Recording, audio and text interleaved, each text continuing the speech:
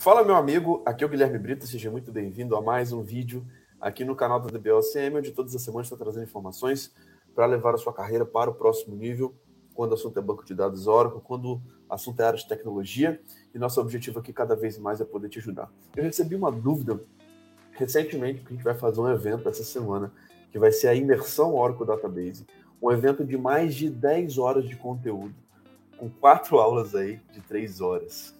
Então, tem muitas pessoas que já estão se cadastrando para esse evento e as pessoas que estão se cadastrando estão trazendo algumas dúvidas já. A gente já está fazendo realmente uma série de vídeos aqui para poder responder e dar um suporte durante essa semana sobre essa carreira de banco de dados, sobre a carreira na área de tecnologia. E uma dúvida que eu recebi aqui foi: o que preciso saber para ser bem-sucedido na área de tecnologia? Eu quero falar um pouquinho sobre a minha visão sobre esse tema. Eu quero falar aqui um pouco o que eu vejo de fato sobre o que um cara bem-sucedido na área de tecnologia, um cara talvez de sucesso, o que ele tem, quais são os elementos que eu vejo no profissional de tecnologia que está crescendo, que está evoluindo, que está indo para o próximo nível. Se você está gostando aqui desses vídeos, cara, se inscreva no nosso canal, habilite notificações e também eu vou deixar aqui na descrição desse vídeo, tá? O link para você se cadastrar nesse evento na imersão Oracle Database, que vai ser um evento 100% gratuito com mais de 10 horas de conteúdo para te levar para o próximo nível. Vamos lá, pessoal, o que eu vejo, né? Primeiro, ser bem-sucedido, né? Um profissional de sucesso. Talvez essa definição de sucesso, cada um tem a sua percepção e a sua definição para ser bem-sucedido, né? Algumas pessoas ser bem-sucedido, muitas vezes, é ter uma qualidade de vida, ter tempo para a família. Outras pessoas olham mais para a grana em algum determinado momento da vida. Para outras pessoas, o sucesso é poder viajar, poder ter liberdade. Então, cada um tem sua definição de sucesso, de ser bem-sucedido de verdade. Mas o que eu verifico sobre um profissional de tecnologia que normalmente se destaca? Aquele que está conseguindo crescer, aquele que está evoluindo, aquele que está sendo promovido, aquele que está indo para empresas, para cargos melhores. Tá? Eu vejo que existem 3 pontos que eu vou falar aqui nesse vídeo de hoje, que eu vejo que são pontos fundamentais aí para poder ajudar esses profissionais. A primeira coisa é a questão das hard skills, né? Aquele conhecimento técnico, cara, você dominar uma tecnologia relevante. E existe um vilão muito grande quando a gente fala dessa questão desse conhecimento técnico, né? Porque muitas vezes o cara é muito bom tecnicamente, mas ele está trabalhando numa tecnologia obsoleta, uma tecnologia que não é muito utilizada, que não tem um destaque. Tá? Então, é importante que você consiga encontrar, né? De acordo com as suas características, de acordo com a área que você vai atuar, seja como programador, seja como DBA, seja um cara como arquiteto, seja um cara de infraestrutura, seja um cara de segurança, mas você encontrar uma tecnologia relevante. Busque sempre os líderes de mercado, cara. Entenda que muitas vezes uma tecnologia em si não é um time de futebol, cara. Não é porque você muitas vezes trabalha com banco de dados, gosta de SQL Server, que, cara, só SQL Server que serve para você e acabou e você não vai estudar mais nada. Não. Busque abrir o seu leque de possibilidades. Estudar coisas que muitas vezes possam te mostrar visões diferentes, que possam agregar para o seu conhecimento e principalmente que possam destravar mais possibilidades. Eu sempre busco atuar em tecnologias top de mercado. Então, quando eu vou buscar um conhecimento técnico, dominar uma tecnologia, eu busco uma tecnologia que ela é líder. Cara, se você for buscar questão de cloud, a Amazon é líder desse mercado. Se for buscar banco de dados, a Oracle é líder. Então, existem diversas tecnologias que você vai ver que algum player específico do mercado ele está liderando aquele mercado. Tá? Então, é importante a gente pensar que o hard skill, cara, é importantíssimo. Eu acredito que a parte de hard skill é a menor parte, tá, para poder trazer esse bem-sucedido para a área de tecnologia. Mas eu te falo que se você for muito bom nessa questão dos conhecimentos técnicos das hard skills, você pode, de verdade, se destacar bastante.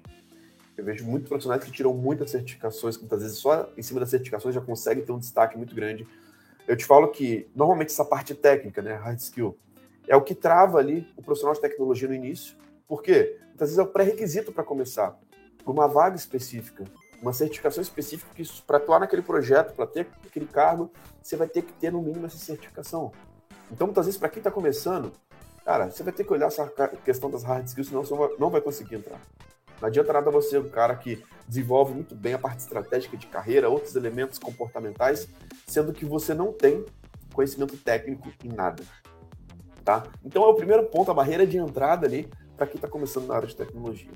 Depois disso, o segundo ponto que eu quero trazer para vocês são aspectos comportamentais, são as soft skills, que eu considero, na minha visão, que é o que vai levar o profissional ali para aquele 1% que se destaca na área de tecnologia, de verdade.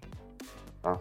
Então a questão comportamental, a questão das soft skills, é o que faz o profissional ser promovido, é o que faz muitas vezes o profissional ganhar 10, 15 mil, muitas vezes mesmo sem uma certificação, mesmo o cara que tecnicamente ali não tem aquelas certificações, ou não seja tão bom, mas se for um cara que tem aspectos como comportamentais de comunicação, de inteligência emocional, de atitude, cara, esse cara ele consegue se destacar muito. Por isso que nós temos hoje alunos que ganham 15 mil reais por mês, mesmo sem ter uma certificação. Por quê? Eles conseguem entrar no mercado como iniciante e conseguem evoluir, conseguem crescer, tá? Então, eu acredito que a parte de soft skills seja a maior parte ali para a gente considerar aí um profissional bem-sucedido na área de tecnologia, de verdade. Para quem está começando, às vezes a barreira de entrada ela é um ponto. Se você entrar como estagiário, você vai entrar para aprender, então você consegue, muitas vezes, quebrar essa barreira de entrada mesmo não sabendo nada, tá? Mas depois você tem a questão dos aspectos comportamentais aí das soft skills que são importantes. E hoje, dentro da nossa mentoria de carreira, por exemplo, a gente aborda mais de 20 soft skills. E a gente tem feito uma maratona aí meses após meses, aprofundando muito nessas soft skills, trazendo exemplos e contextos de projetos reais dentro de um cliente, dentro de grandes situações, de grandes ambientes, hoje em toda a América Latina que a gente pôde participar, que são aspectos comportamentais, tá? Então, de fato, o que vai fazer você ser promovido, o que vai fazer você mandar bem numa entrevista, ser aprovado, ter um bom relacionamento, conseguir se comunicar, conseguir passar confiança para as pessoas, é a questão comportamental, a questão das soft skills, tá? Além disso, o terceiro ponto que eu quero trazer é a questão estratégica. Porque muitas vezes você pode ter aspectos como comportamentais, você pode dominar algumas tecnologias, mas se você não tem uma estratégia de carreira, cara, isso pode ser muito ruim para você. Se você não tem, de fato, objetivos claros, e muitas vezes está tirando certificação de forma desordenada, às vezes as certificações podem te afastar de algumas vagas. O cara vai falar assim, cara, esse cara se inscreveu nessa vaga, mas eu olhando para o currículo dele, para o LinkedIn dele, não tem nada a ver com essa vaga. Como que a gente consegue, de fato, ter uma estratégia de carreira alinhada? Isso que faz, muitas vezes, o profissional ter 5 certificações e muitas vezes está ali anos e anos e anos no mesmo cargo e não consegue evoluir, cara. De verdade. Ele está travado. Ele não está conseguindo evoluir. E a gente trata diversas vezes com essa situação. O cara que está simplesmente tirando certificações aleatórias, estudando mais, fazendo mais uma faculdade, fazendo mais uma pós-graduação e não está conseguindo ser promovido. E não está conseguindo crescer, não está conseguindo trabalhar numa grande empresa, não está conseguindo atingir os seus objetivos. Por quê? A parte estratégica está muito desalinhada, que requer um posicionamento, que requer, de fato, um alinhamento muito forte com aquilo que ele está buscando. Beleza? Então, esses são os 3 pilares que eu queria trazer aqui para vocês. A parte de hard skills, soft skills e a parte estratégica, para mim, são elementos fundamentais que você precisa saber para ser bem sucedido na área de tecnologia. E se você, cara, quer fortalecer esses elementos, fique aqui no nosso canal, porque todas as semanas a gente traz informações exatamente abordando esses elementos estratégicos de carreira, a parte comportamental, a parte de técnica, né, a parte de hard skills. Inclusive, a gente vai fazer isso na nossa imersão Oracle Database, um evento com mais de 10 horas de conteúdo para destravar o seu próximo nível. Então, se você, cara, quer ir para o seu próximo nível, se prepare, porque amanhã começa a nossa imersão Oracle Database. Não sei se você está vendo aqui esse replay, tá? Mas amanhã começa a nossa imersão Oracle Database, onde a gente vai abordar esses elementos estratégicos, comportamentais e técnicos para conseguir te ajudar para o seu próximo nível. Você está gostando aqui dos nossos canais, cara? Não se esqueça de se inscrever, habilite o sininho para você conseguir, de fato, receber as notificações e conseguir para o seu próximo nível. E, cara, essa experiência também vai estar disponível nas plataformas de podcast, como Apple Podcast, Google Podcast, Spotify.